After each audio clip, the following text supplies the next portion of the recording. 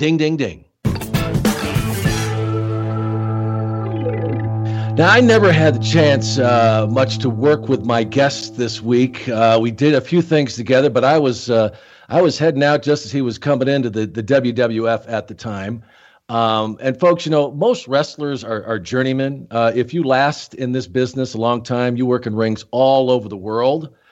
But I think my guest, three-time WWE Tag Team Champion Carl Ouellet, or PCO, or Pierre Ouellet, however you want to recall him as, has got to be a member of the Million Mile Plus Club, covering the globe many, many times during his career. And PCO, I want to thank you so much for coming on. How are you?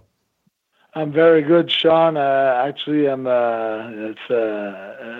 think we're going to have a lot of fun, and I'm very, very, very well, actually. Just came out from another weekend of wrestling, and I'm pretty active and pretty happy about what's everything that's going on in my life right now. So It's a good time for me to have this conversation with you. Yeah, well, I hope you don't mind when I tell people I think you're 50 now, but actually they made a big thing out of it after my big match against Walter in New Orleans. My age came out and became kind of an attraction because what I'm doing at my age. And that's the thing I wanted to add.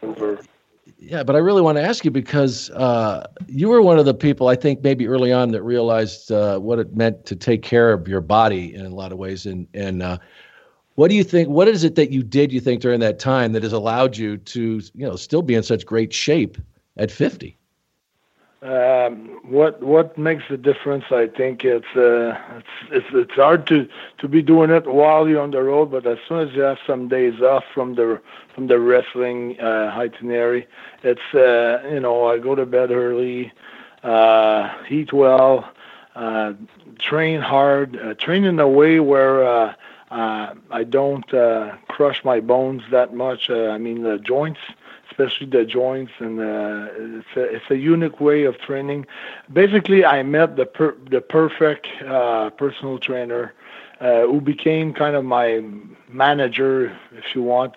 I've been doing a few promos, video promo, wrestling promos, and we've been doing some crazy stuff together. And this guy. His name is the Destroyer because he's got the strongest hands in the world. That's a shoot. That's a fact. Nobody can do what he can do with his hands and his forearms. And the way when we met and the way he trains me, that made all the difference in the world. So that totally changed my approach and totally changed my training from.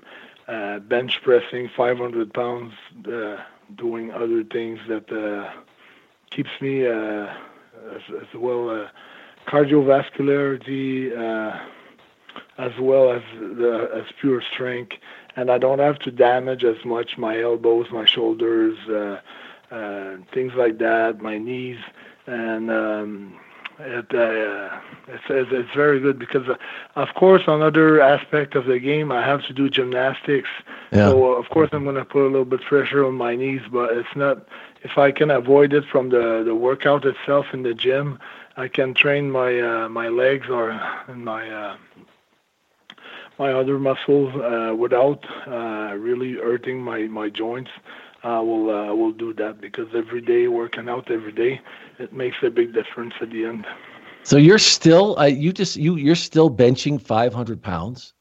I could, but I don't want to. Yeah, are you working out? The point is, are you working out as hard as you ever did, even at this age, or have you taken it back? I think what I've been doing lately, in the last probably 10 years, it's avoiding every party, avoiding every all alcohol, sodas, eating well, a bunch of things. And many times I would say that to people when I was, let's say, between 25 and 30. Sometimes you become a big, huge star. It happens quick, overnight almost. You don't really know to do with your money, because suddenly you have a lot of money, right. And then you have all kind of people around you that, hey, can I borrow you $5,000? Can I borrow you $10,000? I would like to start my business. We've been friends for a long time. It puts all kind of pressures that you don't think that you will have to be dealing with when you don't make it in a big time. But once you're there, you're dealing with other aspects of life that you're not used to deal with.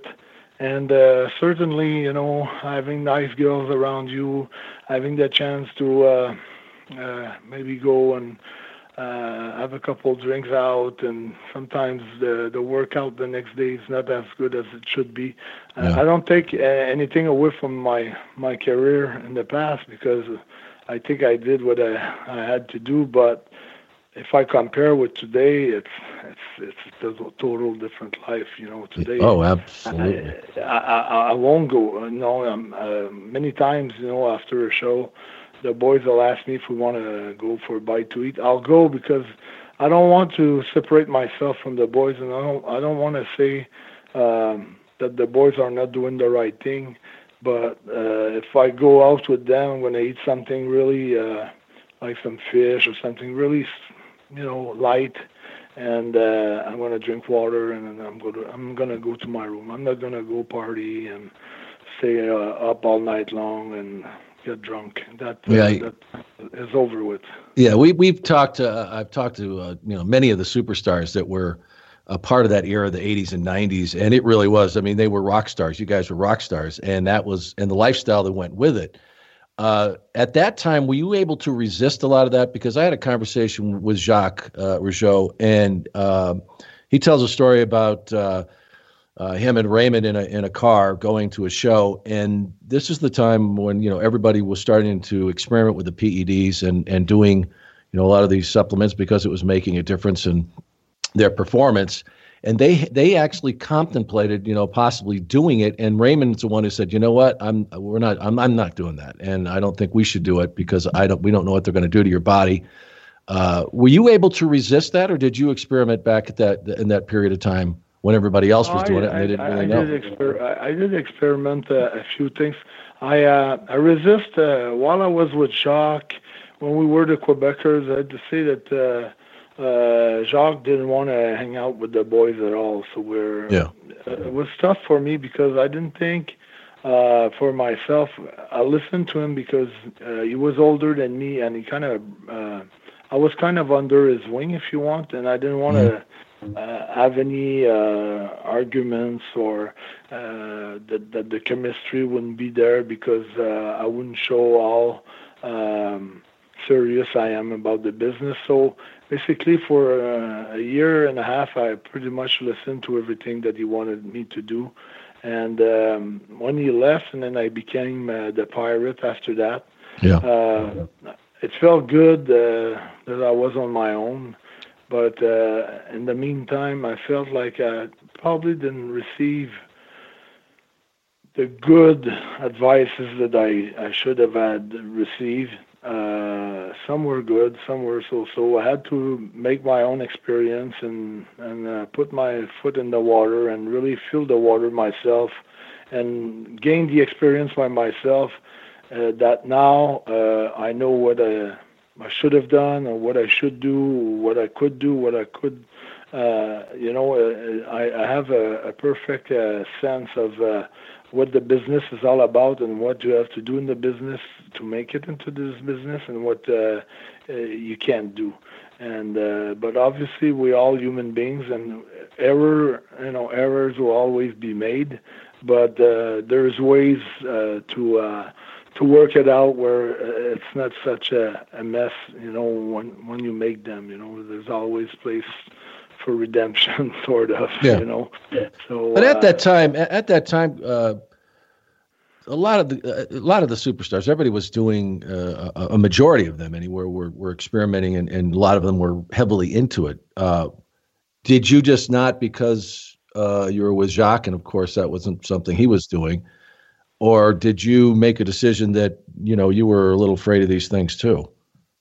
Yeah, I never was into drugs I knew about steroids, so that the fact of the steroids, it's another deal, it's another thing apart, But for me, the most common thing in wrestling that was very bad for wrestlers was, you remember how many days on the road we were? Oh, man, yeah. 33, 34, 35 days on the road, 3 days off.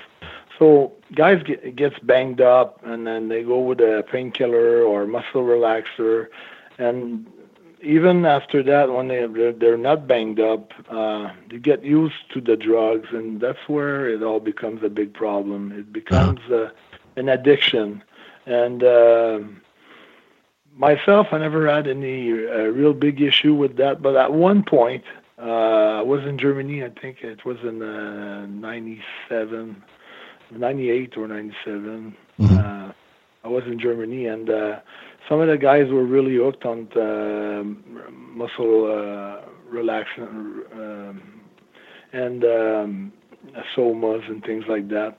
And it's like, you just want to try to, to be with the boys, and, well, let's try this with the boys, and then you do another day.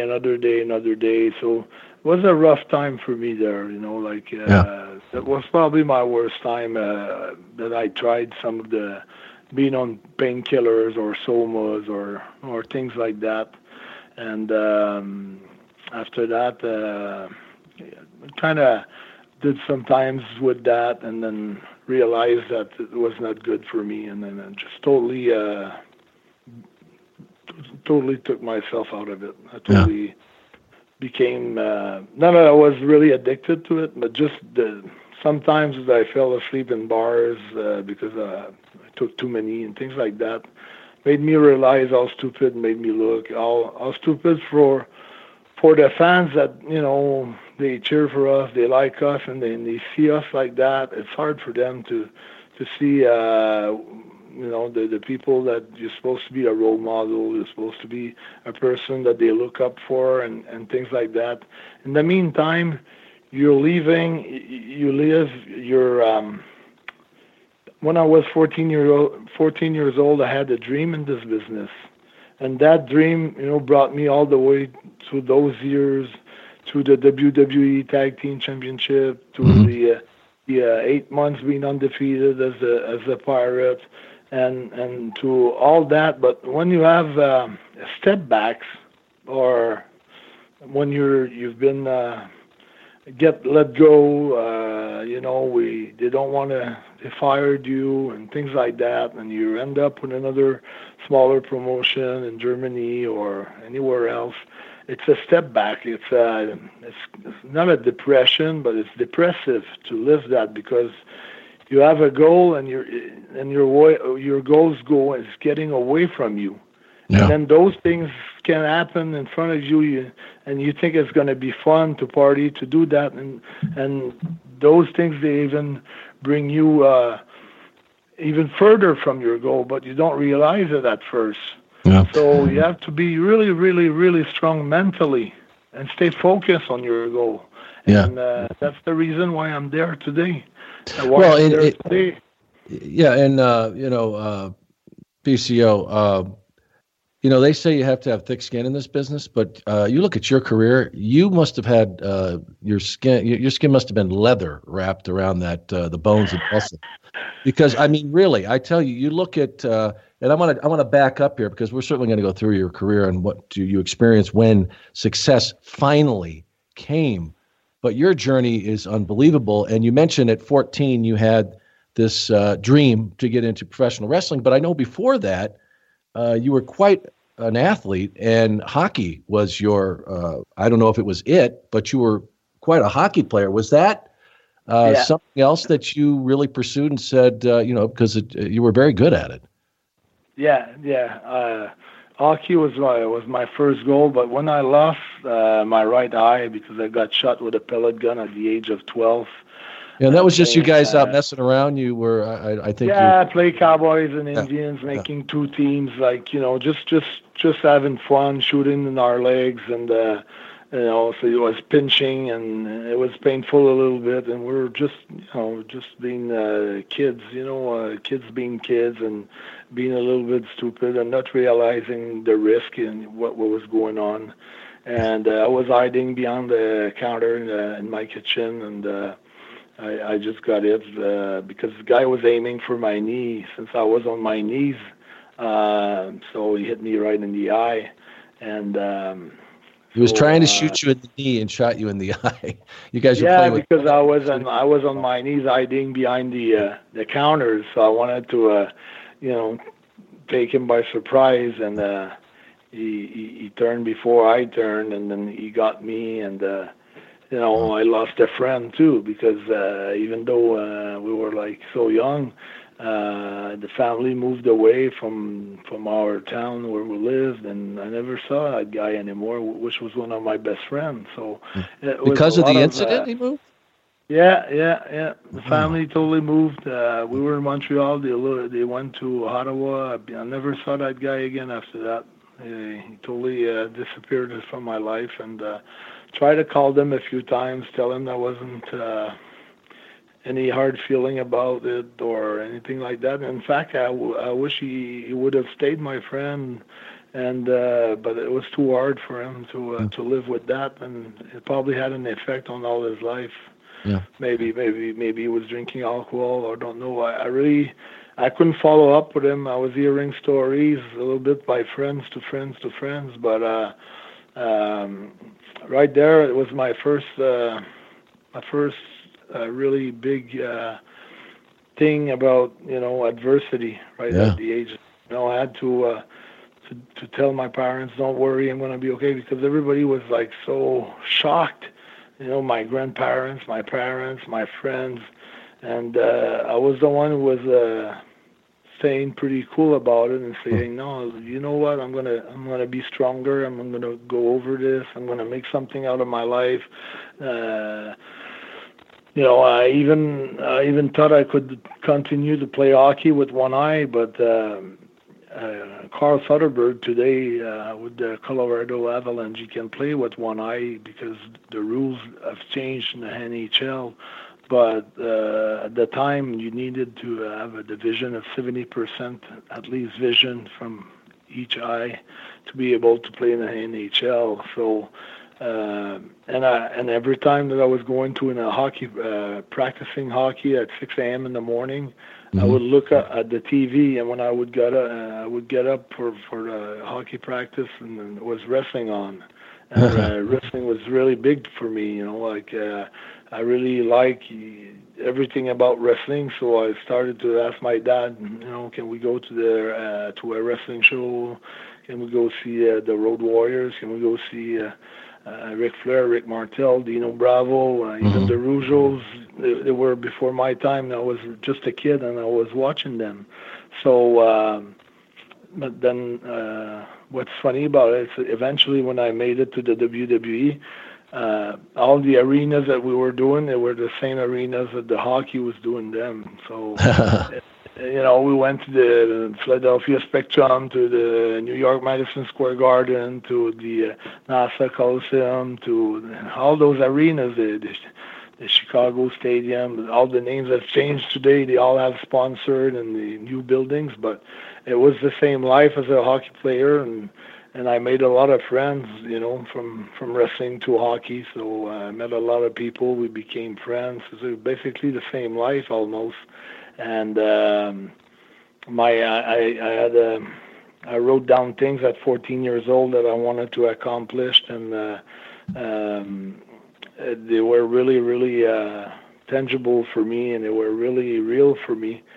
And when I made it to the WWE, then I knew I was on my way to accomplish what I had envisioned when I was younger.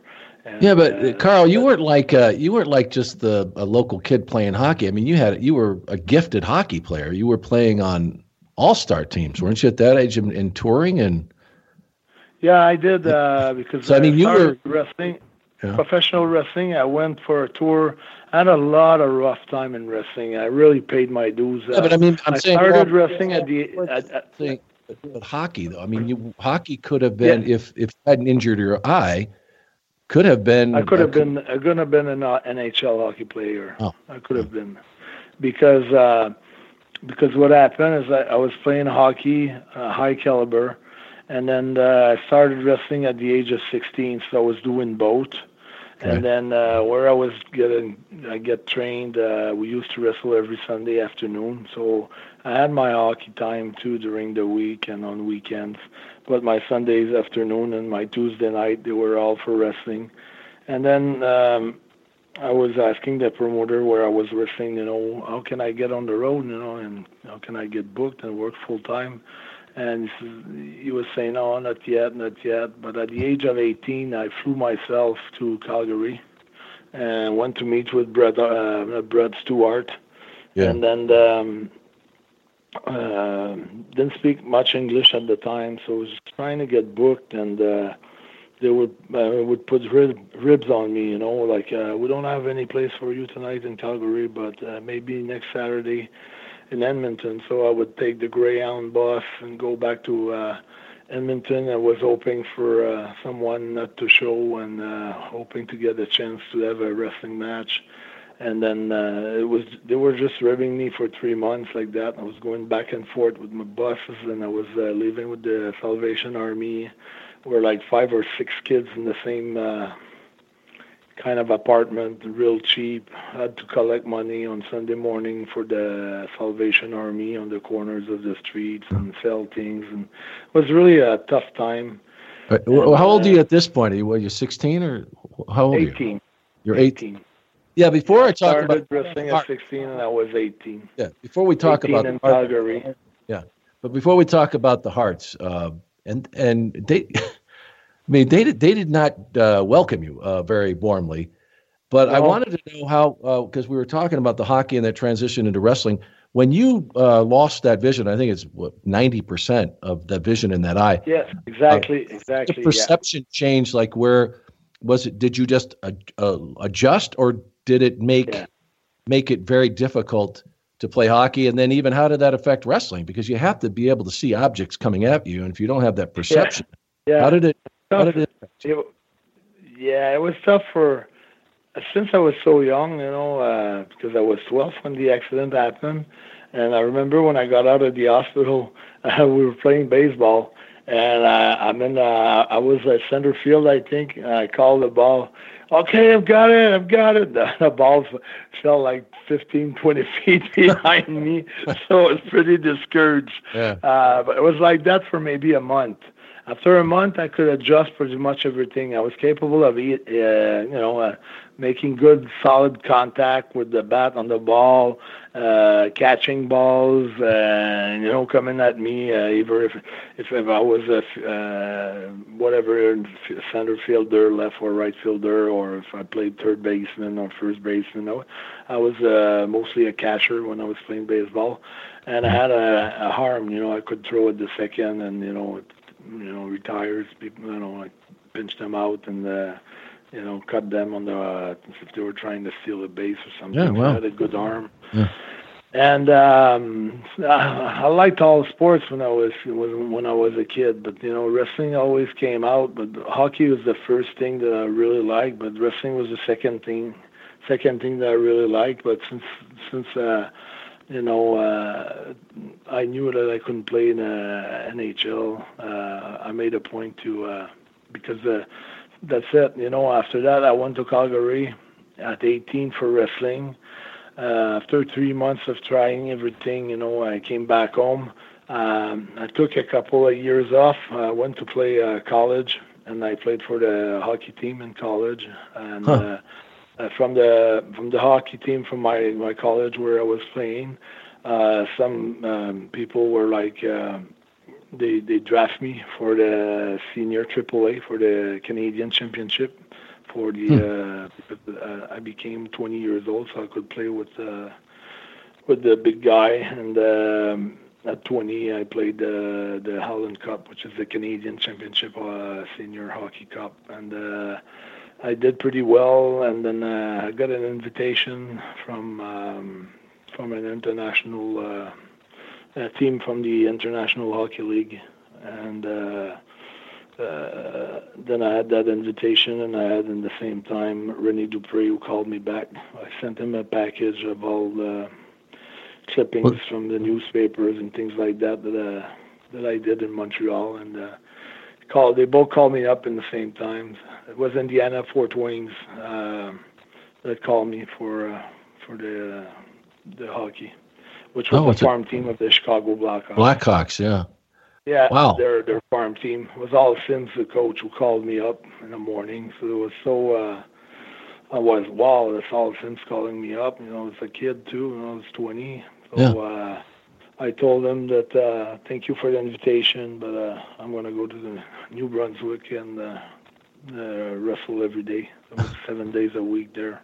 What made you decide to do that, Carl? Because and I want to back up a little bit because you kind of cruised by that time you spent trying to get in with the Hearts, with Stu Hart and the Stampede.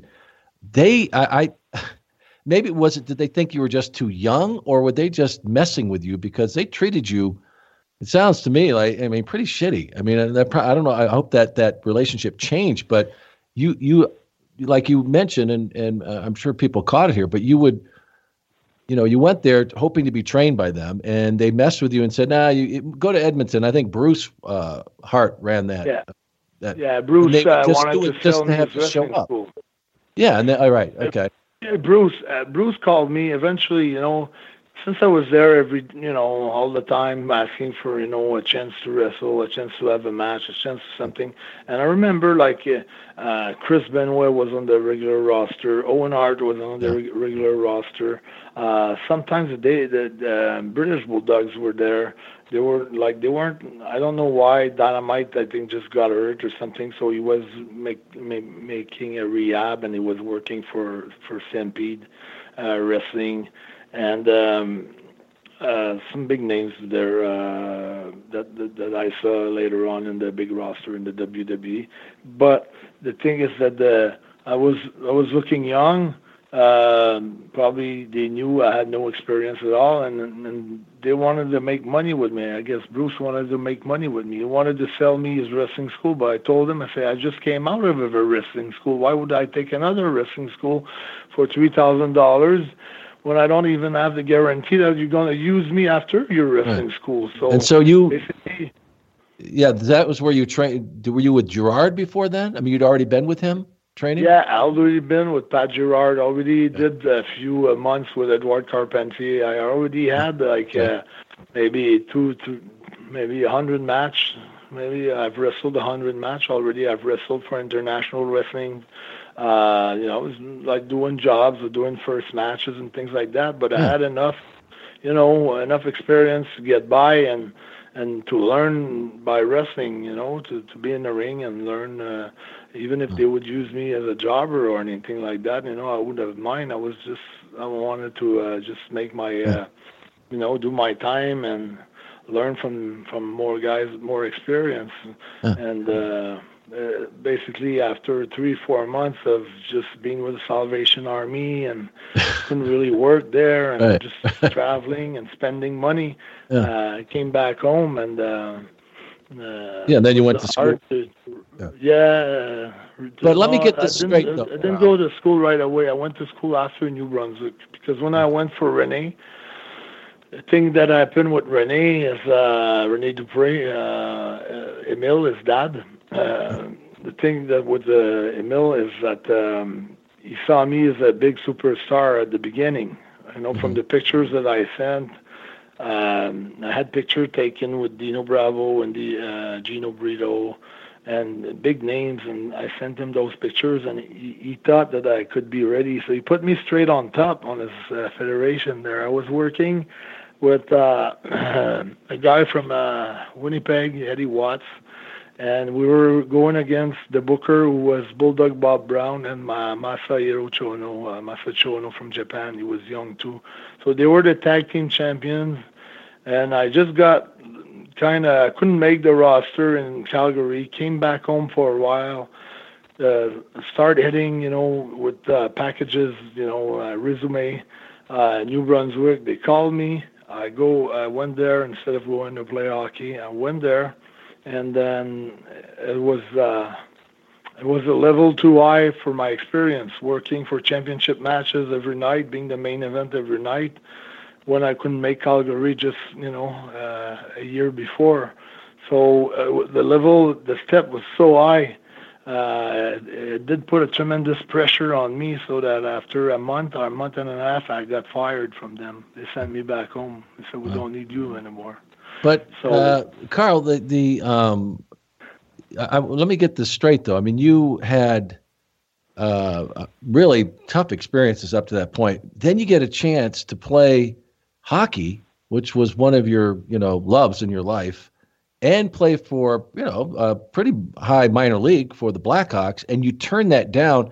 You must have really, really, first of all, believed in yourself, and must have also really just loved wrestling. Was that how it was? You were just going to make it happen? Exactly. Wow. Yeah, really believed in myself. Really believed in myself. Even after all that, that's what, when you were there, like, let's say you were there when I was there in 93. 93, yeah. When I got there in 93, and then I was just arriving in the company, and I became the tag team champions.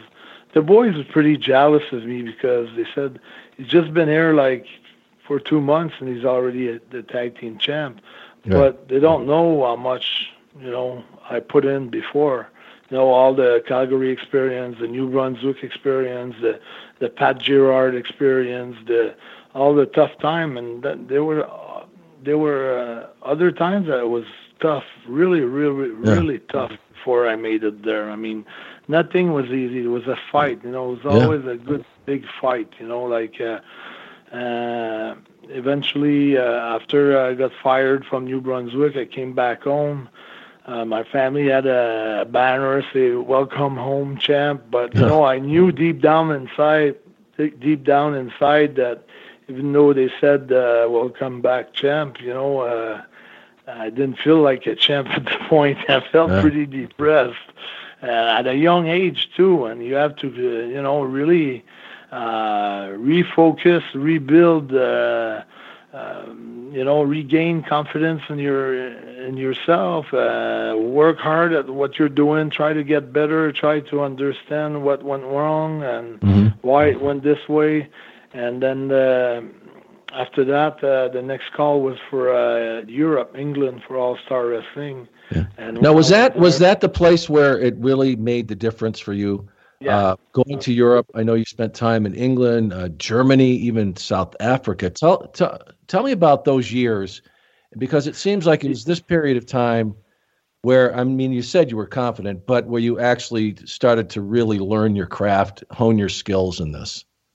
Well, after the New Brunswick, the Maritimes, the bad experience in Maritime, it became a good experience, because when I was called up with another tag team partner, who became a friend, a guy I met actually in the Maritimes, called Rick Crawford.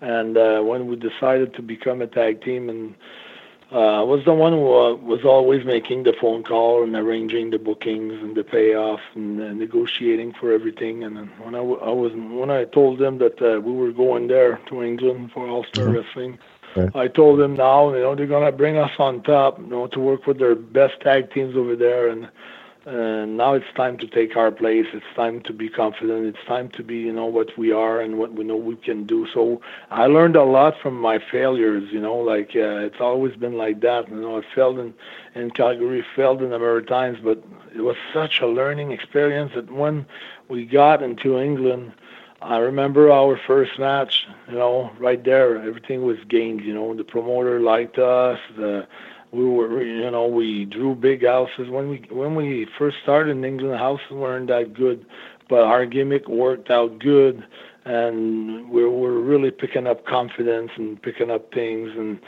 making a big difference and having great matches. And then everything started fell into place for us, then from England, South Africa wanted us, Germany wanted us, France for TV, they wanted us. So we every promoters wanted to use us. So From there, it started to explode, and it was like some magazines like Pro Wrestling Illustrated that were saying like, "Oh, okay, Double Trouble now they're on their way to WWE and things like that."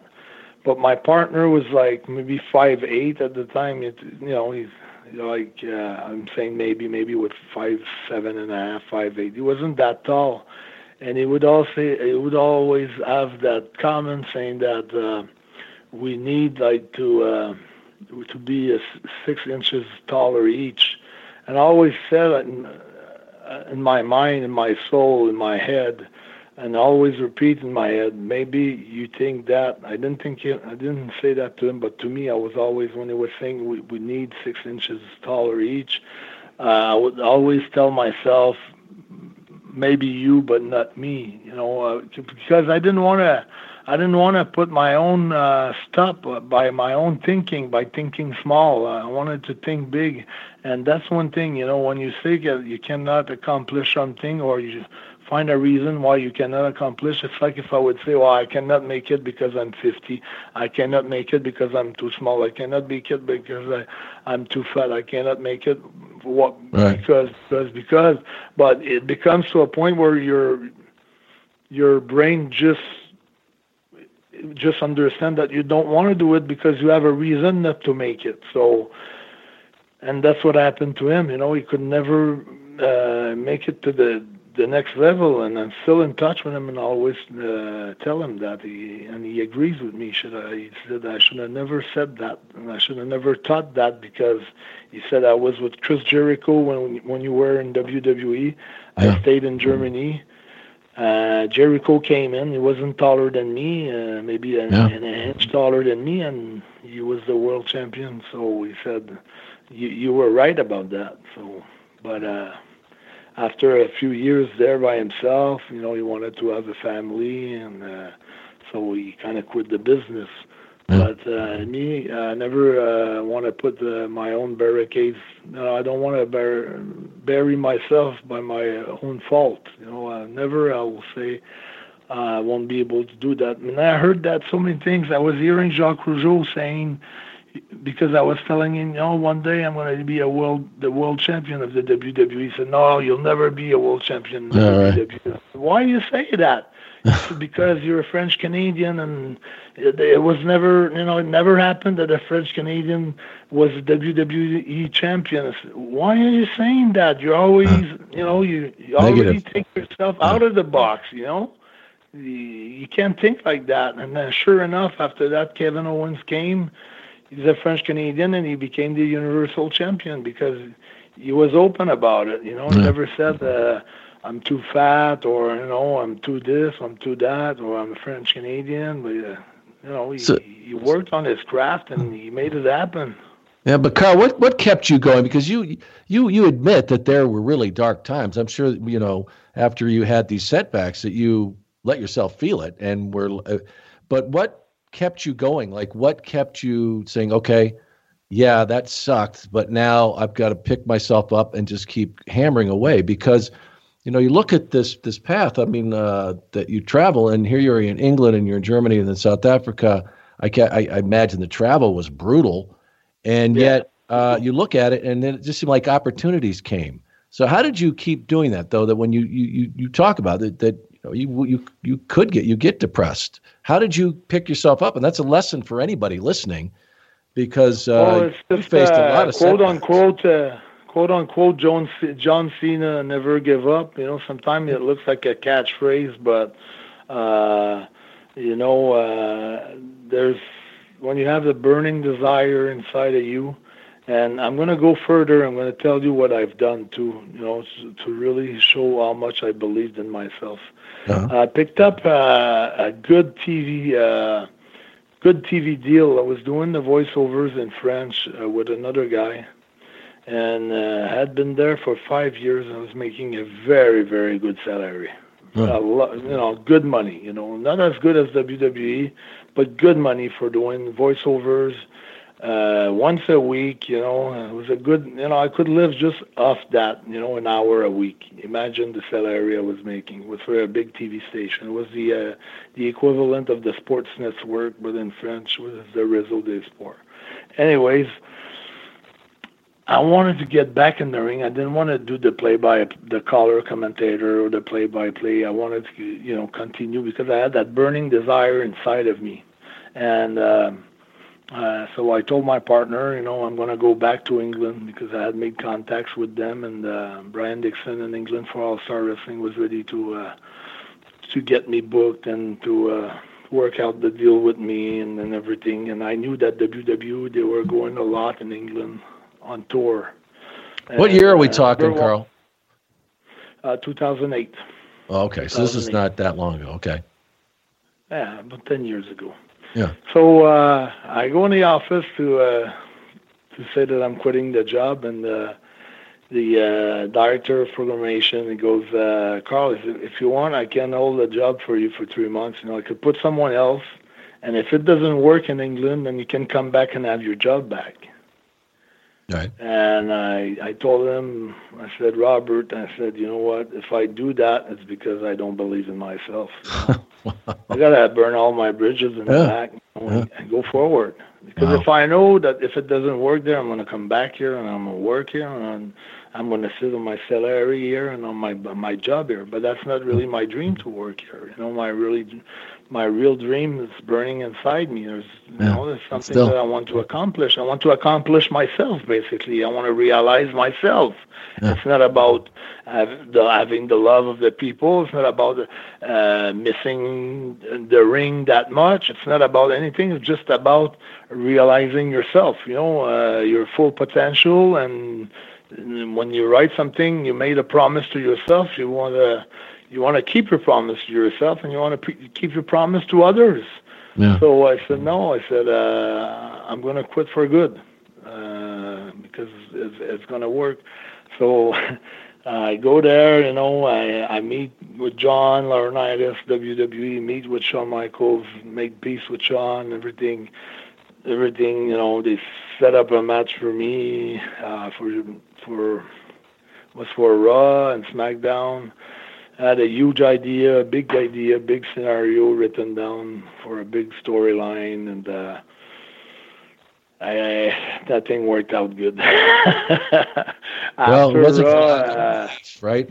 Yeah, after Raw, John Laurinaitis told me, he said, Carl, what did you think of your match? I said, well, it was 2 or 3 things that went well. The rest didn't go the way I planned, and I think, my thing with the Brazilian Jiu-Jitsu and the Muay Thai and the kicks and all that, I think probably I'm too ahead of my time. I don't know. It didn't work out the way that I thought it would work out. I thought I would be innovative.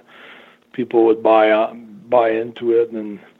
But just prior to my match, he said, you're going there with a gimmick that Vince hates because Vince hates the UFC. It's his biggest. Yeah, it's his biggest competition right now. It's not even coming from wrestling. That's UFC. So it made me shave my mohawk. I had like an MMA cross-side mohawk, beach blonde hair. It looked really, really cool. Muay Thai shorts, and it was really going to be something cool. And I wanted to do this gimmick so bad, and it made me shave my head just before I walked into the ring. So it was pretty tough because everything was based, on that character, and after the character was gone, just before going through the curtain, because they took it out of you. My mohawk is part of the look of the deal. Yeah. So it was right there. It was a slap on my, not in the face, but mentally, it was tough to continue in the same idea when half of your idea has been taken away from you. So. So at the table, at the gorilla position, remember how it was done? Everybody was there. Sean was there. Vince was there. Pat was there. John Laurinaitis was there. There was probably 10 people out there.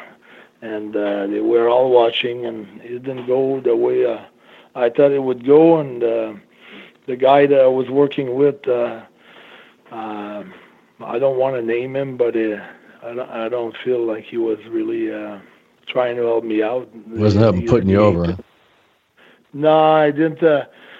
My thing was like, I can't go to the floor, for the first. I can't bump, for the first minute or the first 2 minutes, even if it's an 8-10 minute match. Was an 8 minute match. And I says, I'm going to bump at the end, and I'm putting you over. So let me get over at the beginning. Let me show my gimmick and things like that. And fair enough, as soon as like 2-3 bumps at the beginning of the match, he killed it. Everything went down. And so I spoke with John. Wish I was a good friend with him because we work in Japan together. Yeah. And so John basically... prior to that, 2003, I had another match in Montreal, hometown.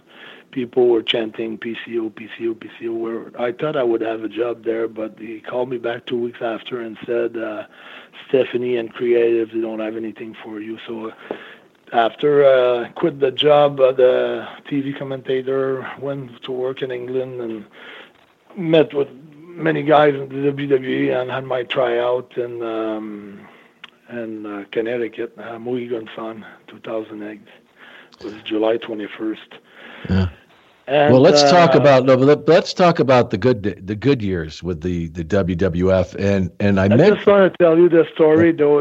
I was supposed to be Mohegan Sun and Philadelphia, and they didn't even have me in Philadelphia. They said take your car and drop it off in Montreal at the airport. So I drove like 20 hours by myself. In a rental car? Yeah.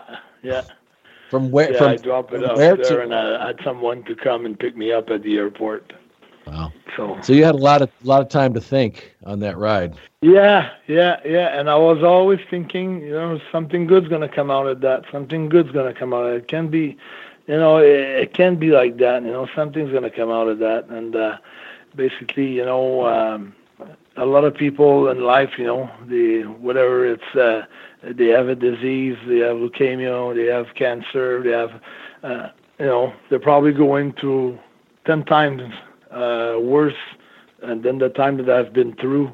But just fighting, it's something that makes me feel good. And if one day when I will achieve, what I want to achieve, I think many people will be able to see themselves to my road, to the I'm sure like everybody, for a job, for anything, a couple, whatever, you always have some tough time, and then when you make it and when it goes well and when you have, you realize yourself. So that's it. I just think people can see me and see the real warrior, the real fighter, the real wrestler. So yeah, well, I mean that's what it comes down to. I mean, you are an inspiration to anyone. It doesn't have to be somebody who's interested in professional wrestling. I mean, it's just the spirit, the life spirit in general, never giving up. And I don't know if you are a believer in fate or how things happen, but you going to Puerto Rico and then having Jacques Rougeau work there changed your life. Yeah, it was the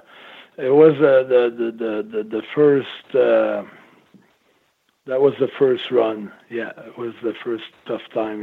Was through maybe 86 to 92, 93, and then when Jacques was there in Puerto Rico, that was my first trip in Puerto Rico because I went back in 2010, I believe.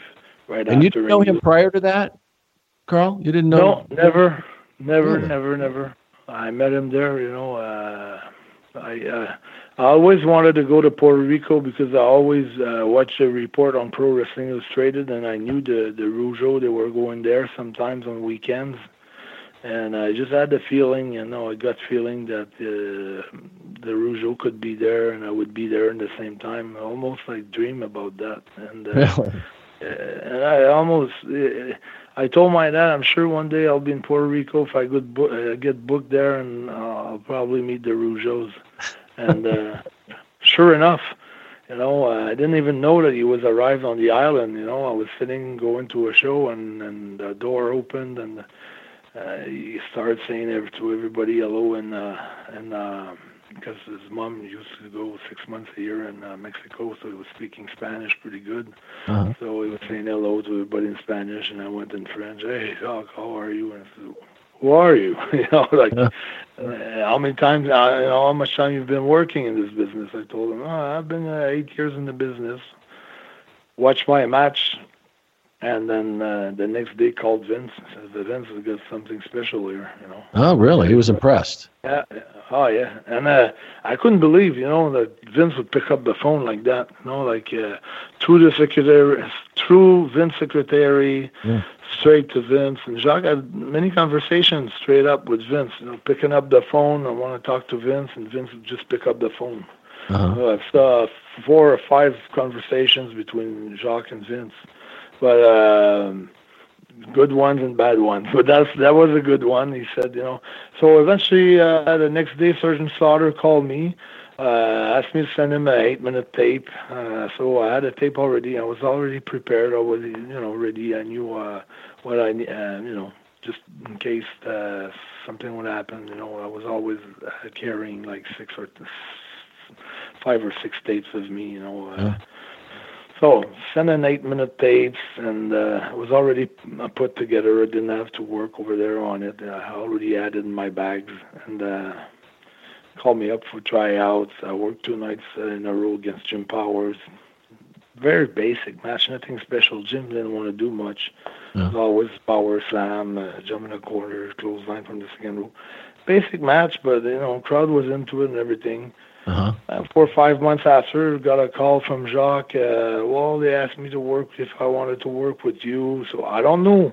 Maybe Jacques had many discussions with Pat or with Vince. So I don't know how it went behind my back. And all that happened. I came back from Japan, and boom, we're starting. And then you have Jacques. I told Vince. He says, Carl, I told Vince. I don't want to start before October 5th. And me, I've been dying, since 15 to get to the old. WWF. Yeah, they have to be there. And he's postponing our he's saying, no, I don't want to start before that date. I'm going crazy, insane. So finally, I convinced him at least to start doing TV taping. So we had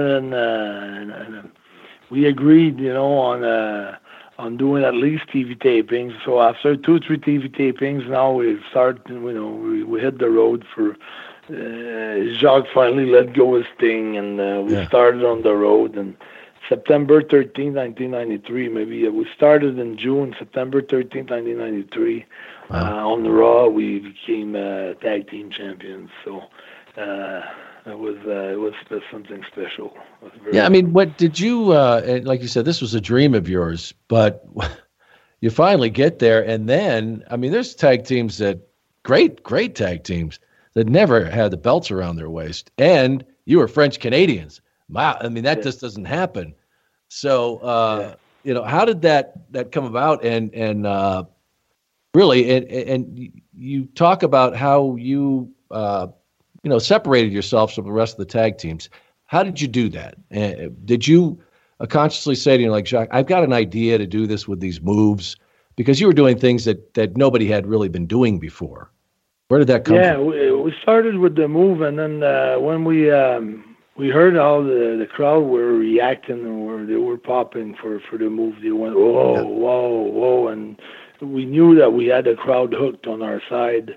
And then Jacques, he was the one putting the pressure on Vince for us to become the tag team champions. He was the one knocking on the door and asking, for that. So, and then eventually it came through. So Jacques he always believed the fact that we could beat a world tag team champion. He never believed that I could be a world heavyweight champion by myself, or something like that. To have the main belt, he didn't think it was possible for someone from Quebec.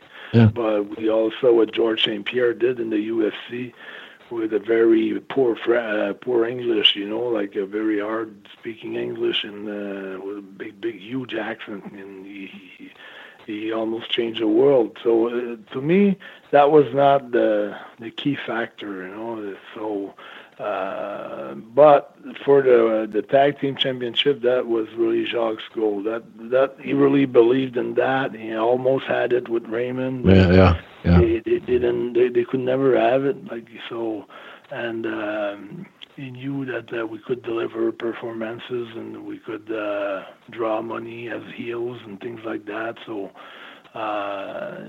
he dealt that pretty good with Vince. I was in every meeting. So it all went good until after that. It's always like that. Yeah, but you guys really were over big time, and there's been tag teams that had major impacts. Of course, the Road Warriors, and then of course with Demolition, and then of course when the Road Warriors LOD, and it was that they took that tag team competition to a different level. And then I think what was different, like with you guys, I mean, you had that, powerful presence in the ring, but doing these, and I don't know how you describe it, the best way they were just like all the moves were connected. So it was something people really hadn't seen before, because it wasn't just, like tag teams go in and they do wrestling moves, and then they might do something where, a guy sets up another guy and they do, but you guys had it was like synchronized. And it was cool to watch, and people hadn't seen it before. Was that just something that you kind of cooked up and said, I think this might work if we could do these and really get the audience to pop? Yeah, we had because we were Jacques was off, and I just came back from Japan. We had 3 months with a ring set up and. In the backyard of the house, to practice, and the guys that were doing, the guys that were wrestling. So we could synchronize everything. We could, make sure that every single move was down to perfection, And so when we hit TV, we were really, really, really ready to go. And impact moves. Really connected, and it looked like we killed those guys sometimes. Yeah. Boston Crab with a drop behind the neck, the big tower I was landing almost 300 pounds on the other guy from 10 feet in the air. The stuff out of the ring too was pretty spectacular. Yeah, Jacques would backdrop me out on the other guy outside. There was so many things, so many moves that we could do.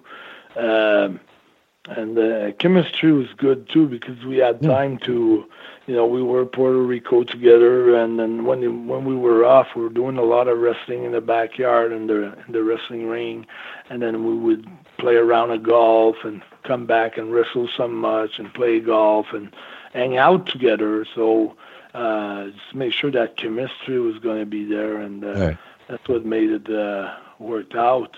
And just until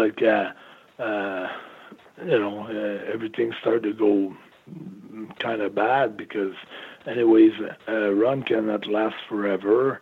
And after that, Jacques wanted to go to WCW to have another run, but my old dream was always to be in WWE. So, let's go though. But what about winning that championship though for the first time in September of '93? And they on the day of a match, you don't know if you're still going to get those belts. How did that come down? How did that come together that you would face the Steiners? I think Kurt Hennig found out before us, and he came to us at a restaurant and said, "You guys are becoming champion tonight." And then you probably thought it was a rib if it was Kurt, right? Yeah, of course. He wasn't sure at all, and then sure enough, that Monday we arrived at the tapings, and we went into the office, and they said that we were going to get the belts that night. We started right away, that adrenaline rush was big time there, and but good excitement. We were excited, but good excited. We're excited to perform, excited to have a great match, and So it was good. And after the match, when it was over, we were like, I remember when you did this in the match. You remember this, remember that, all night long. Like we didn't sleep at all. Like the whole night we were awake like two kids. You know, it was like winning the Stanley Cup for us. Like it was crazy. It was crazy. Like, but the Steiners wouldn't do a clean finish. No, they refused. So that's why we did the Quebec rules. Yeah, right. With Quebec rules. Yeah, you could lose by a count out or DQ or things like that. So, I forgot about that. The province of Quebec rules. And you remember Scott would always say, how would he say that? Instead of saying the province of Quebec, he would always say, in Quebec Providence. Quebec Providence. Yeah. But still, you had the belts, and you said you stayed up. You're like little kids. But what about you? After all the shit you'd been through, like all you had done, did you really? I mean, it was more than just that night, right?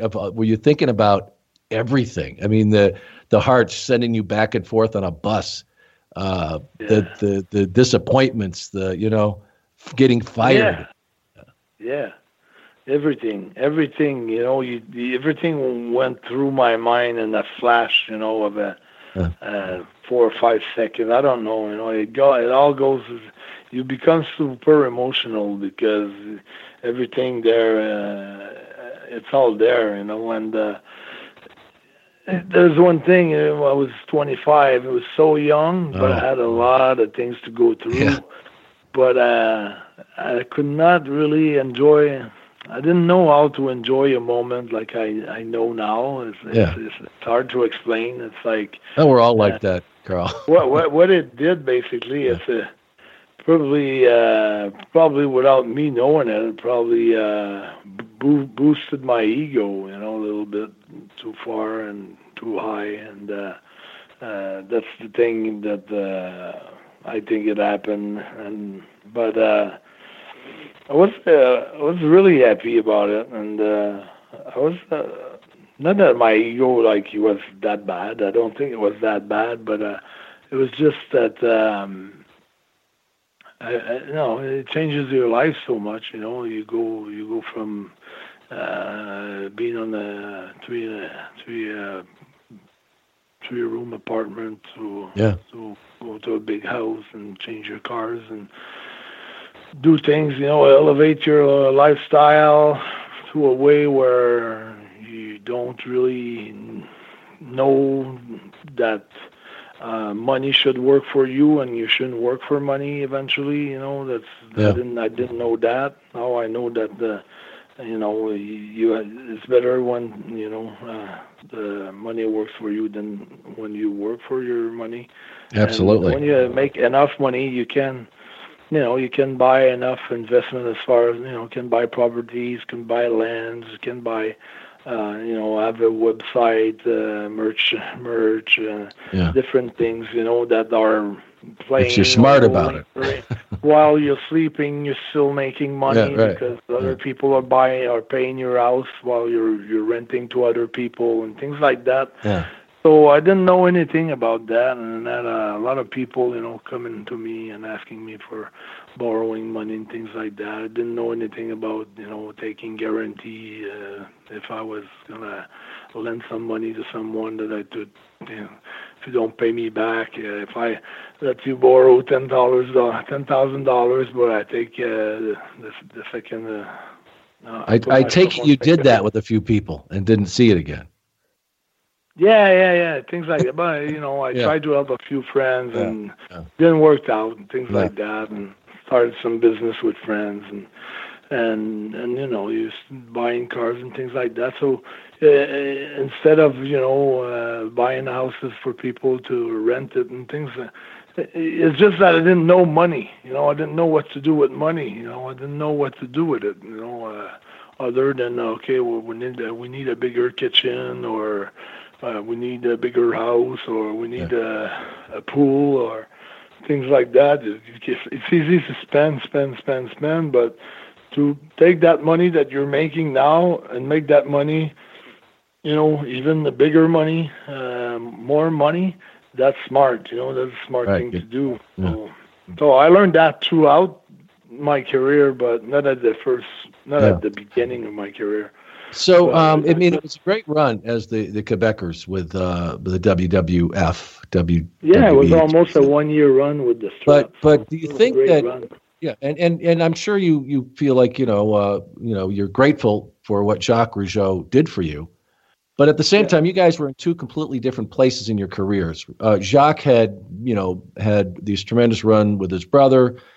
He had been in and out of the business. He had been up and down with things, and it was at a point where he was kind of had enough with a lot of what he had dealt with. So he is enjoying the run, I'm sure, at that point. But I think a breaking point was WrestleMania 10 in March of '94, which was shortly after you guys had won the championship, and you'd had a run with the 1-2-3 Kid and Marty Jannetty. But you were told you were going to have a clean win, I think, initially against Men on a Mission, and then it changes at the last second. Exactly. Yeah, it seemed at that point, like I said, you were young, probably just grateful to be in the WWF, and then Jacques like, hey, screw this, So what was going on in your head when all this happened? Yeah, Jacques says, Jacques was moaning and bitching about the fact that we didn't have like a lot for what we were bringing to the company as a tag team. We needed to have more clean 1-2-3 pin in the middle of the ring, like enough of which was justified. I'm not, like you're saying, it's not. He was absolutely right. Especially, I think this went on for like 10 months or something. I remember when I did the interview with him that they told him this is going to happen. This is going to happen. And then, exactly. They said WrestleMania will be your biggest win ever. You'll have your biggest win ever. It's going to be 1-2-3 in the middle of the ring. Yeah. So, and I think you guys did jobs in between, to help put other talent over. Yeah, we did drop and gain back. We did a few. We did that with. I think we dropped it on TV to Marty and the Kid, and we gained it back at the Gardens on a house show. And then we dropped it in Birmingham, England to Men on a Mission, and gained it back to in London. So we did a few of those, and then we were supposed to have our big win at WrestleMania. Yeah. And then in the afternoon, Pat came to us and says, "Oh, I got good news and bad news. So which one do you want first?" Oh, boy. You knew all the way around it wasn't good. Right? Yeah, when you hear that, it's going to be too bad news, basically. But he says, the good news is you're going to retain your title, but the bad news is you're not having your clean win in the middle of the ring. It's going to be a double count out. Yeah. So Jacques was he was totally pissed and very, very mad. And he says, "Okay, we're going to do it, but we're going to WC. We give our notice after the match. We're not coming back here." And then I said, "Jacques, I can't do that, really. It's like I've worked all my life to get here. Now I would have to go back to WCW. I don't know Eric Bischoff. I don't know Sullivan. I don't know. I have to. It took me a year just to have good meetings with Vince. So all the times to build up those relationships and start all over again." I said, "Oh, I know. It took me you're just getting started." Time. Really? Yeah, I'm getting started. I'm getting known by everybody. Everybody knows, what I can do, how I can perform in the ring and things like that. So I said, I'm not willing to go and do this, and plus we would have to wait that for our contracts to end because we signed contracts. So maybe another 4 or 5 months to sit at home and wait before we're going to have the chance to start back with WCW. Yeah. Right. So I refused, and then he says, "Okay." So he says, "Since Vince promised me my money and never gave me what I was supposed to make every night, I was supposed to make $500,000 this year, and I'm not making it. I'm at $350 right now. So I'm going to settle with him to make it up with my money in 2 shows. We're gonna do a split where we're gonna fill out the Montreal Forum, and then we're gonna do my retirement match, me against you. And right. I want 50 grand. He wanted 50 grand for his retirement. Well, he got 50 grand for his retirement, actually. So then he felt he. Well, I hope you got a good payday out of that too. I hope. Yeah, I got 10 grand. That's it. It's okay. I should say that's it. Everybody loved it. The way it was sold to me, I was a rookie, Yeah. And he had been in the business for 25 years, and I had been in the business for 8 years, and blah, blah, blah. But me, it was never about the money. It's I like the money, but it's not what drives me. I mean, it's the but you want to stay there too. You want to stay there. Yeah. You work. But I really enjoyed the retirement match because it was 18,500 people. The Montreal Forum was sold out, and we worked in a single match on top of everybody. So we worked on top of The Undertaker and Yokozuna, on top of Bret Hart and Owen Hart, on top of Razor Ramon and Jeff Jarrett, on top of the card. All the names were on the cards. Yeah. All the big names were on the cards, and we were main eventing, and we stole the show too. It's not like we were main eventing and we didn't deliver. We were main eventing and we delivered. And then after the match, all the boys came in the ring. They lift Jacques on their shoulders, and that was supposed to be a DVD. On the collection of it could have been on the network today, but all the bad blood between Vince and Jacques, so the tape never got anywhere except on YouTube. The retirement match, which was like one of my greatest, not my greatest, but one of my good, great matches. Is it on the network now? Because it should be. I don't think they will never. I don't think they will ever put it on the network. I don't think they will. Great match. I don't know why. It was taped. It was supposed to be a Collison videotape back then because they had those tapes on the VCR. Then it could have been a DVD, but it never was anywhere. So I lost money on that because I could have made money with this tape. Because the undercard was crazy too, like I said, you had all the big matches. It was almost a WrestleMania match, WrestleMania night. If you look at it, all the main angles were just underneath us. So it was that was one of my greatest accomplishments in the business. So were you looking forward, though, to a singles career? Like I said, I know you were eternally grateful for what Jacques did for you in the business and getting you to the WWF, WWE. But were you looking forward I always say he because they always call it WWE. I was grateful, but of course I wanted to be like a little bit like Bret Hart, going for the Intercontinental title and then going for the world title eventually. And then they started good, and when they started me, it wasn't a gimmick that I was expecting to have. I wanted to work with one eye because I wanted to use my what was my handicap and make it turn it in a positive way, and So what you wanted? You wanted to start out as it was Pierre Lafitte, and you wanted to start out as a heel. Too. Yeah. Vince said that. Vince said that. Vince, when we had our meeting, he says, you're gonna be Jean-Pierre Lafitte, and he told me the history of the Lafitte and the New Orleans and everything that was the French pirate who got there and kind of built up New Orleans, and he was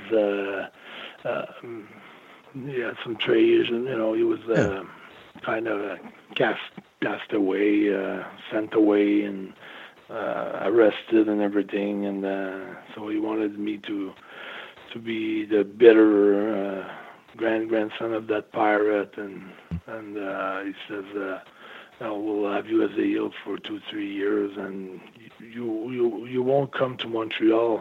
People will ask for you in Montreal, but we'll never give it to them. You'll wrestle all over the world except Montreal, and people want you, and eventually we'll give it to them. But it's gonna take time before we do that.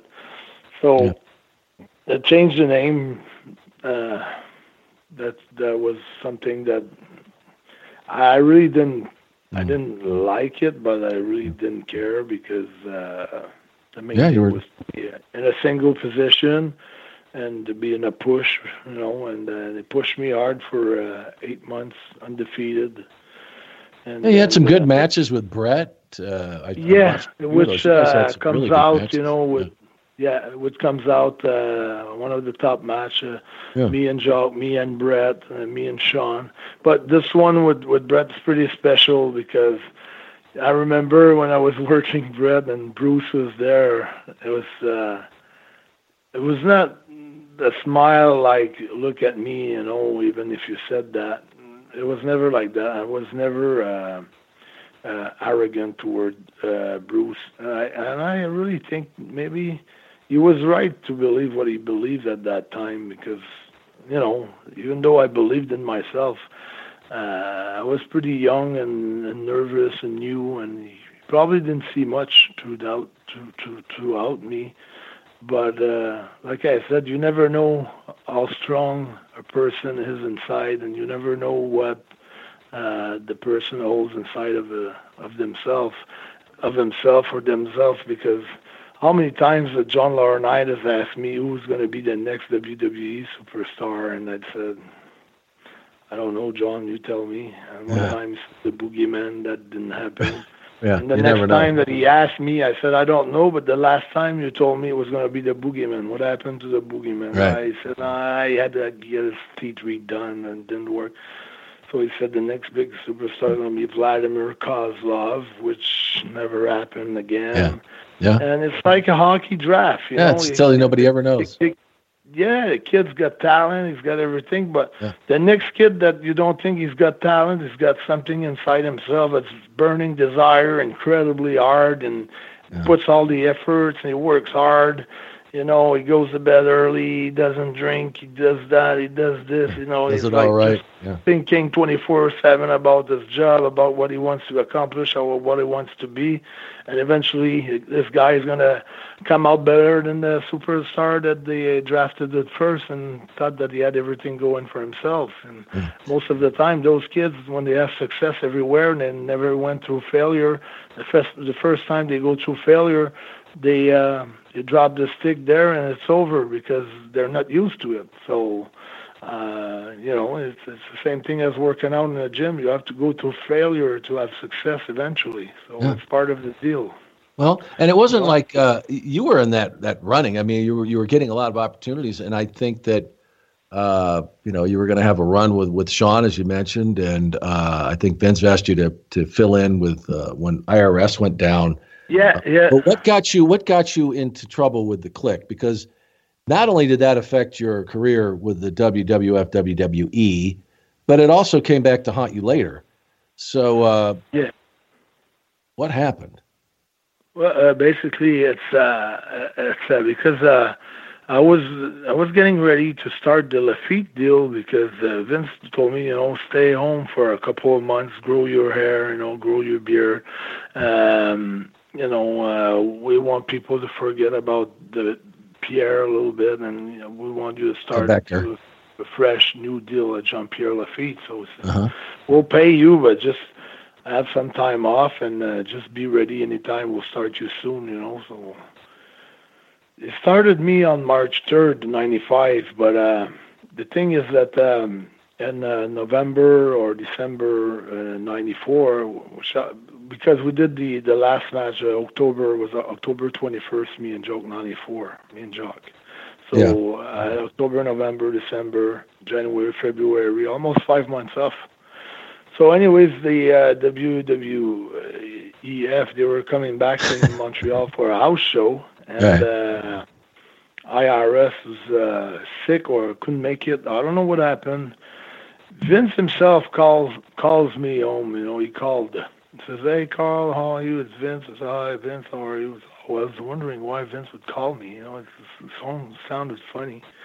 So he goes, "RRS is injured. Think you could take his spot? It's in Montreal." I go, "Yeah, sure, I'll do that." "Okay, no problem." So, so I show up and get with Sean and everything. So they decide to put Sean over, which makes totally sense because he's right in the roster and just the Royal Rumble and everything. Yeah. But I got a call from Jacques, or I called Jacques, asked him for what I should do because I'm starting soon, but they haven't started me yet, and now they want me to lose to Sean.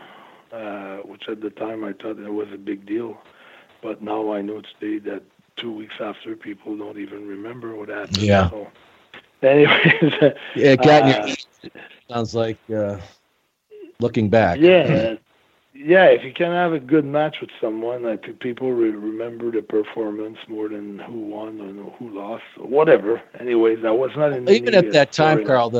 And if it would have been just Shawn Michaels, it probably wouldn't have affected your career as much. But at the time, and if people recall, and we mentioned the Clique, there was a group who at that time had very much say behind the curtain because of who they were and their position in the company as far as on the roster with Kevin Nash, and then of course Scott Hall, Razor Ramon, people knew him then, and then Triple H became part of that, and then 1, 2, 3 Kid, and they really did have a lot of control backstage, right? Yeah, actually, the first time that time with Sean, it went pretty. It didn't hurt myself because you did the job, right? Yeah, I told Sean I did not want to do the job, and then he got pissed off. He said, "I just beat 30 people in a Royal Rumble, blah blah blah," and started yelling at me and everything. And I said, "Okay, listen, Sean, I'm going to do it. Okay, I'm going to do it. So forget everything I said. Sorry about that. I'm going to do it." So we went out there. We had a great match. I put him over. He was even cool. He beat me with the feet and the ropes and things like that. I didn't even ask for that. That was all him. I just said, I'm going to set you up on the cement floor. I'll go for my cannonball from the top rope to the cement floor. You move out. You shoot me in the ring. You pin me 1, 2, 3. No problem. And then he says, "Okay, I'll pin you with my feet on the rope." So everything was cool. So I thought everything was cool. So the next year, '95, it was so cool that they had me undefeated for 8 months. They had me going through everybody for 8 months. And then I meet Kevin Nash at a TV tapings, and he goes, and I think it was in November or something. He says, "In November, me and you at the Forum, it's going to be Big Boo Jackknife 1, 2, 3. And I was insulted because, first of all, we always knew the finish at the building. Nobody knew the finish a month and a half ahead. TV taping ahead of a time. And it was just a way, to me, the way I took it, it was just Kevin's wanted to rub it into me, just to get me. Well, who's running things?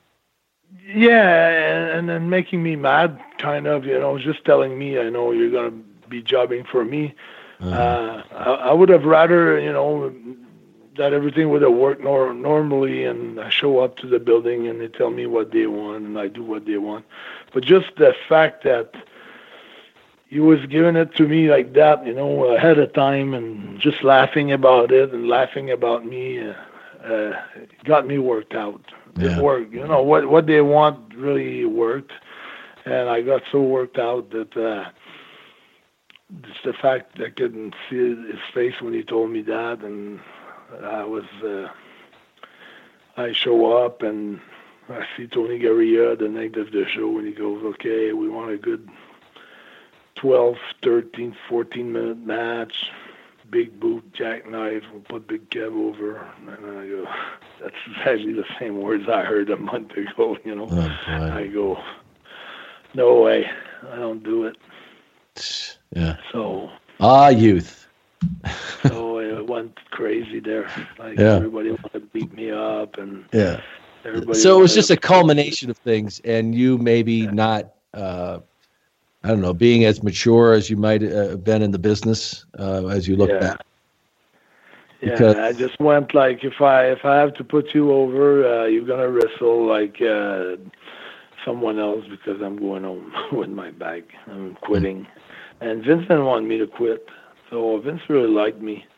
I guess I hurt his feelings a lot. I guess, you know, because I was so close to him at that point that by doing that, I feel like it was not. I didn't do it. It's not. It was not towards Vince. Yeah, you didn't feel like you were disrespecting him as much as you felt these guys were disrespecting you. Yeah. I felt like these guys were controlling the company now. Maybe not on that move, but on many moves, you know, because I felt like Kevin had the heavyweight strap, then Sean had the Intercontinental strap, then they both have the tag team strap, and they were switching the titles between the clique. And the Intercontinental, the world, you know, that Razor was the Intercontinental. If Razor wasn't the Intercontinental, Sean was the Intercontinental, and then Kevin was the world, and Sean was the world. And I just felt like there were 5 guys who were controlling basically Vince, kind of, sort of. And and they also, though, but also to their credit, I mean, they were the top draws in the WWE. Sean for sure. Like, no question. But at the same time, what you're saying is, you know, they had the power and they used it.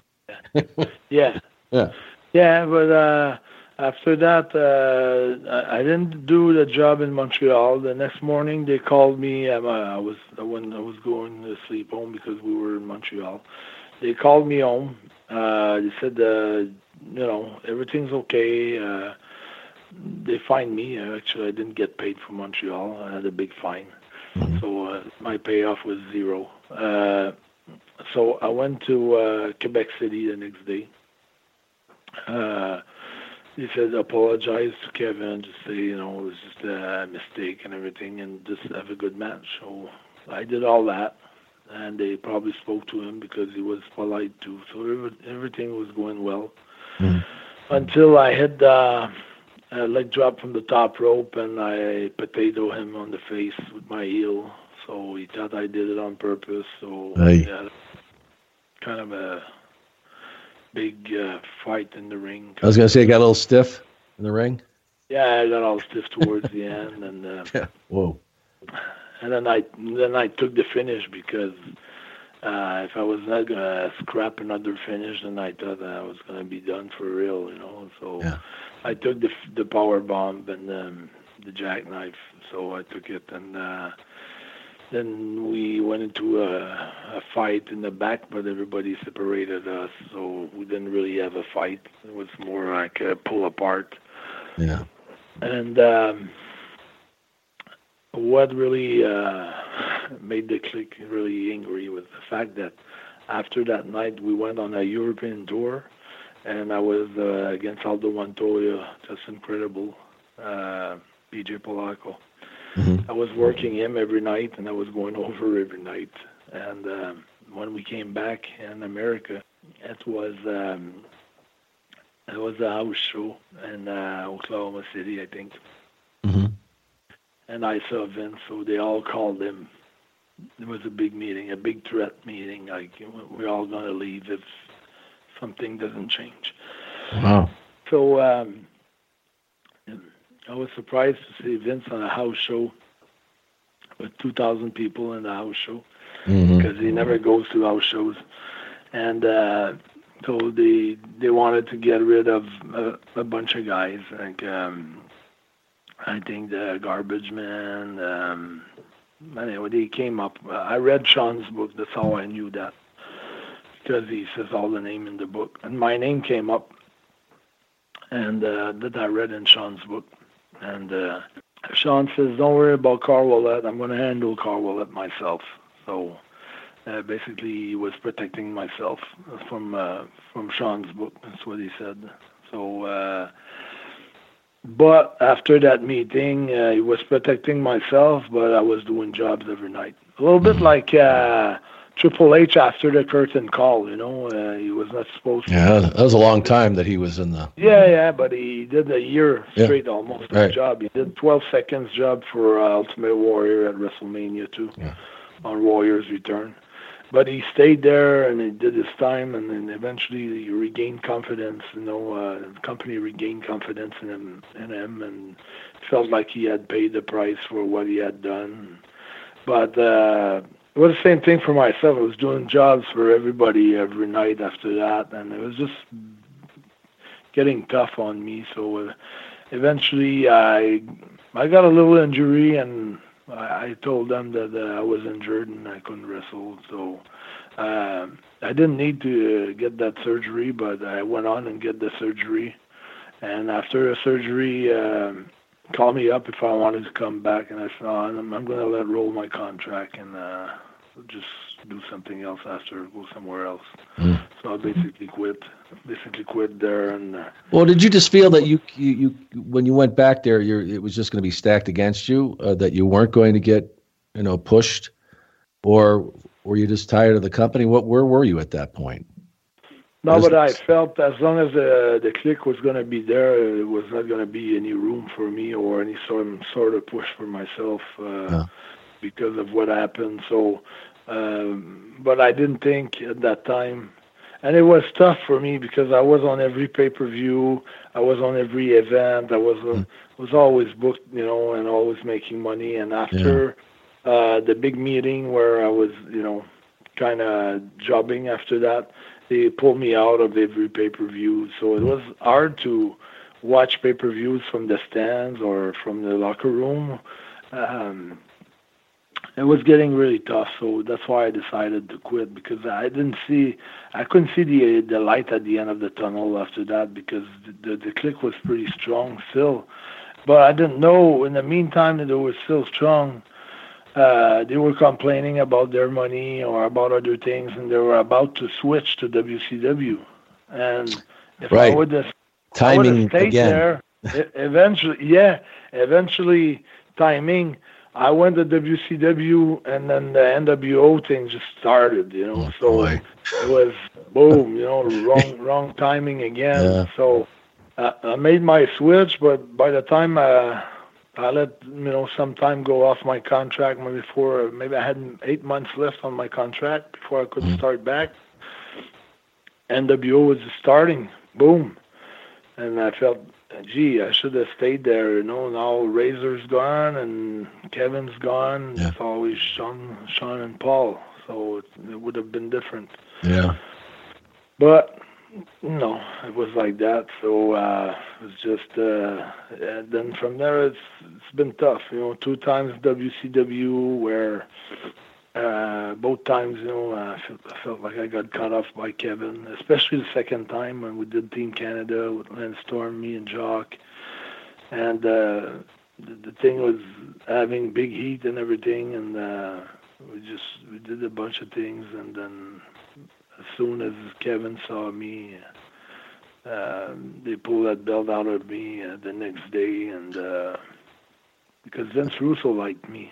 So have you guys ever fixed that, or is it still? Yeah, 2009, he came to Montreal, put me over, Kevin Nash, for an indie for IWS, and then he was really, really, he was really into it, like really friendly. Went out a little bit, had a couple of beers, and spoke a lot. Yeah. And he said I was never the greatest wrestler, but I was a great politician. That's what I learned. That's another great lesson I learned by talking to him. He taught me a lot of things, though, and one night, and just talking with him and everything, taught me a lot, and we did exchange a lot, and it felt good. Felt good to kind of bury the hatchet there. Yeah. And Same thing with Sean in 2008. Yeah, I was going to say, how about with Sean? Same thing. I was supposed to give my scenario to John Laurinaitis, but something happened in the U.S., so he couldn't make it to Birmingham, England. So I said, I went up to Sean. I said, Sean, I was supposed to give this to John, but John's not there. Can I trust you and give you that? And can you give it to the creative? He said, I'll make sure it goes to the right place. And he did, because they really called me for that scenario. So, yeah. Which I told you would happen after that in 2008, Mohegan Sun Arena, or 2009. Right. But Sean respected his words, and it was always nice to me. One time at another show in England, saw Sean, talked to him and everything, and asked him for if I could work at night. I said, can you talk to Vince? Maybe we could have a match tonight. I'm here in England, and blah, blah, blah. So Vince saw me, said, hey, do you want to work tonight? I want to put you with Tommy Dreamer. I said, oh, cool. I told Sean, hey, Sean, I got a match. He said, of course. I just told him. So I really felt with Sean, like, I've got nothing, like everything's sorted out. Like, there's no heat. There's nothing. There's no heat with Kevin anymore.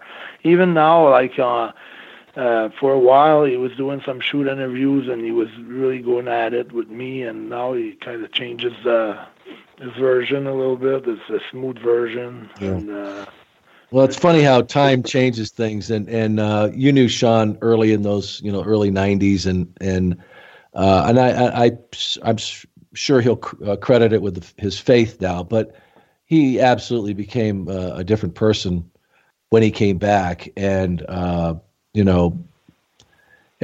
time changes a lot, especially when you get older and you realize that things that affected you so much, back at that time weren't that big of a deal. But at the time, it certainly seemed that, right? Yeah, it does that for people. For some people do change, but I feel like some people don't. Like I see some guys, older guys from the 80s in the business, they're still bitter about people. They're still bitter about something in the business. They still hate a lot of people in the business. And for instance, just a honky tonk, like one time I was in the same car with him, and he was, wow, what a trip. It was like he was mad at a lot of things about the business, So it's too bad. Yeah. I mean, bad for himself, because when you feel like that, how can you have positive energy with you? How can you feel good if you hate everybody around you, if you hate the world, if you hate this, if you hate everything? Like nothing good can come out of that. So I feel that there's people that are learning from their mistakes. They're learning from, they're getting wisdom out of life or something. They're still fighting for something. They still believe in something. They're still having goals, and that's what drives them and things like that. And that's how I feel. I'm having my goal, and I'm pursuing my goal, and that gives me like so much energy, so much passion. Like. That's what I was explaining. Everybody's saying, like, my match with Walter is one of my top 5 match, which happened in New Orleans at WrestleMania weekend, the Joey Janela Spring Break 2. But the thing is, now I can go out and wrestle. I can do, like, a moonsault. I can do my 420. I can do a bunch of things that I was not capable of doing back then. And... in the last 10 years, I did Brazilian Jiu-Jitsu, Karate, Kyokushin, so I can strike, I can, submit. There's a bunch of things that I've added to my game. But the main thing is when I go in the ring, people can see all the adversity that I face and all the failure that I've been through that put me there. It's like I can have those feelings going throughout my skins, and having the crowd feeling my desire to overcome anything in life. The fire in my eyes, the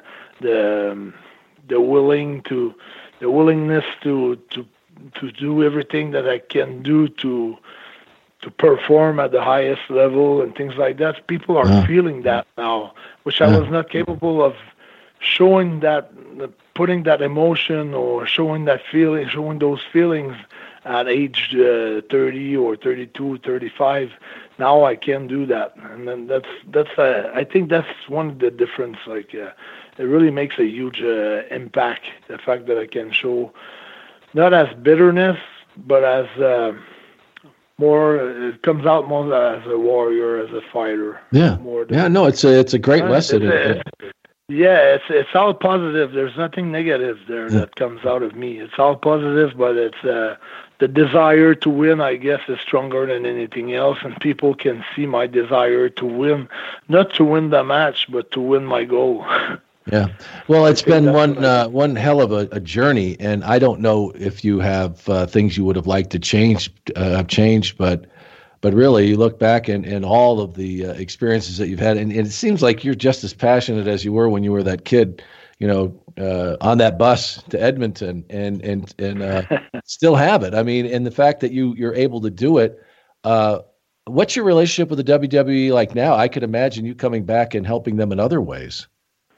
No, I'm not. I don't want to be an agent or help other ways. The only way that I can help is as a wrestler, and I'm gonna go as far as I can go with this run. It's been a hell of a run, 2017, 2018. I mean, I'm booked until December everywhere in the United States. How many dates are you doing a year? I mean, are you working? I basically do like an average of 2 to 3 days per week. Really? Because I think either Friday, Saturday, or what? Yeah, it's either Friday, Saturday, or Saturday, Sunday, or Friday, Saturday, Sunday. It's like in June, I'm gonna do a tournament in Virginia, 8th and 9th of June, and Sunday I'm going to work in Toronto for Demand Lucha. May 11th, I'm in Portland, Oregon. May 12th, I'm in Brockville, Ontario. I don't have my agenda with me, but every weekend I'm booked. Well, and you must just love doing it, because I think I've heard you talk about that financially you're okay, and that I hope you learned to let the money work for you. Yeah, that's it. That's what I did. I bought some houses, some land, and I rented all my places. So you just do it because you love it still. Yeah. I don't need it because I need to sell 5 T-shirts, 10 photos, and get a cheap payday. Because I wouldn't do it, The only reason why I do it is because I'm passionate about it, It's because there's something more, something else I want. I want to bring it to another level. Right now, I've been saying it, my goal for now is going to Bola, Battle of Los Angeles, for Pro Wrestling Guerrilla, PWG, which I think is the greatest event for any indie in the world. So right now I'm focusing on that. So I don't know if it's going to happen or not. I'm really working on that, I'm really promoting that and, trying to get some feedback out of that. And how about moving it forward, Carl? How about moving it forward, though? I mean, do you help? You try and help these kids coming up, especially when you see somebody who's in an indie who's is working their ass off. Do you? Well, what they say, like when I do have a match, sometime in Chicago, Cleveland, anywhere I go, some of the guys, they come, hey man, can you watch my match? Tell me what I can, what do you think of my match and things like that. So I can come in with a few pointers there, but I don't want to discourage them, and I don't want to. Because it's just the first time that I see them. But when I see something really good, I tell them, or if I see something really bad, I tell them what they should work on. Right. But I don't try to be too elaborated on what they have to do and not to do. And I keep it pretty basic because I think they have to worry on the mechanics more than they have to worry on their character. As far as for me watching them for one night, it's not like I'm following them everywhere. So if they hit someone and there's really a bad hit or something that looks really bad, I'm going to tell them to work on that. But if the guys tell me, well, I was a baby face tonight, but it was hard to get the crowd, and I say, listen, man, it's your first night. Your mechanic was perfect. Your drop kicks, everything that you did was good. Yeah. The story of the match was good. Don't worry about that. Eventually when you'll be here 5 or 6 times, they'll know you're a baby face. So, I'm giving them the best advice that I can, and some advice that I wish that I could receive when I was younger. So that's the kind of advice I'm giving them. But I love to help. I love to give advice. I love to give back. It's just that I wouldn't see myself working for WWE, as a power performance center or being an agent or something like that. Right. That's not fun. I like to be creative, but I like to create for myself. All right. So I'm doing those. I'm doing those videos with the Destroyer with Destro, and they're amazing. I mean, I put them on my Twitter, and I was gonna say, where can people catch this stuff? Is it on YouTube as well, or? Yeah, they're on YouTube, but mostly you have a channel? I use Twitter. I have 2 channels, but it's PC Wallet, Pierre Carl Wallet, my channel, Pierre Carl Wallet.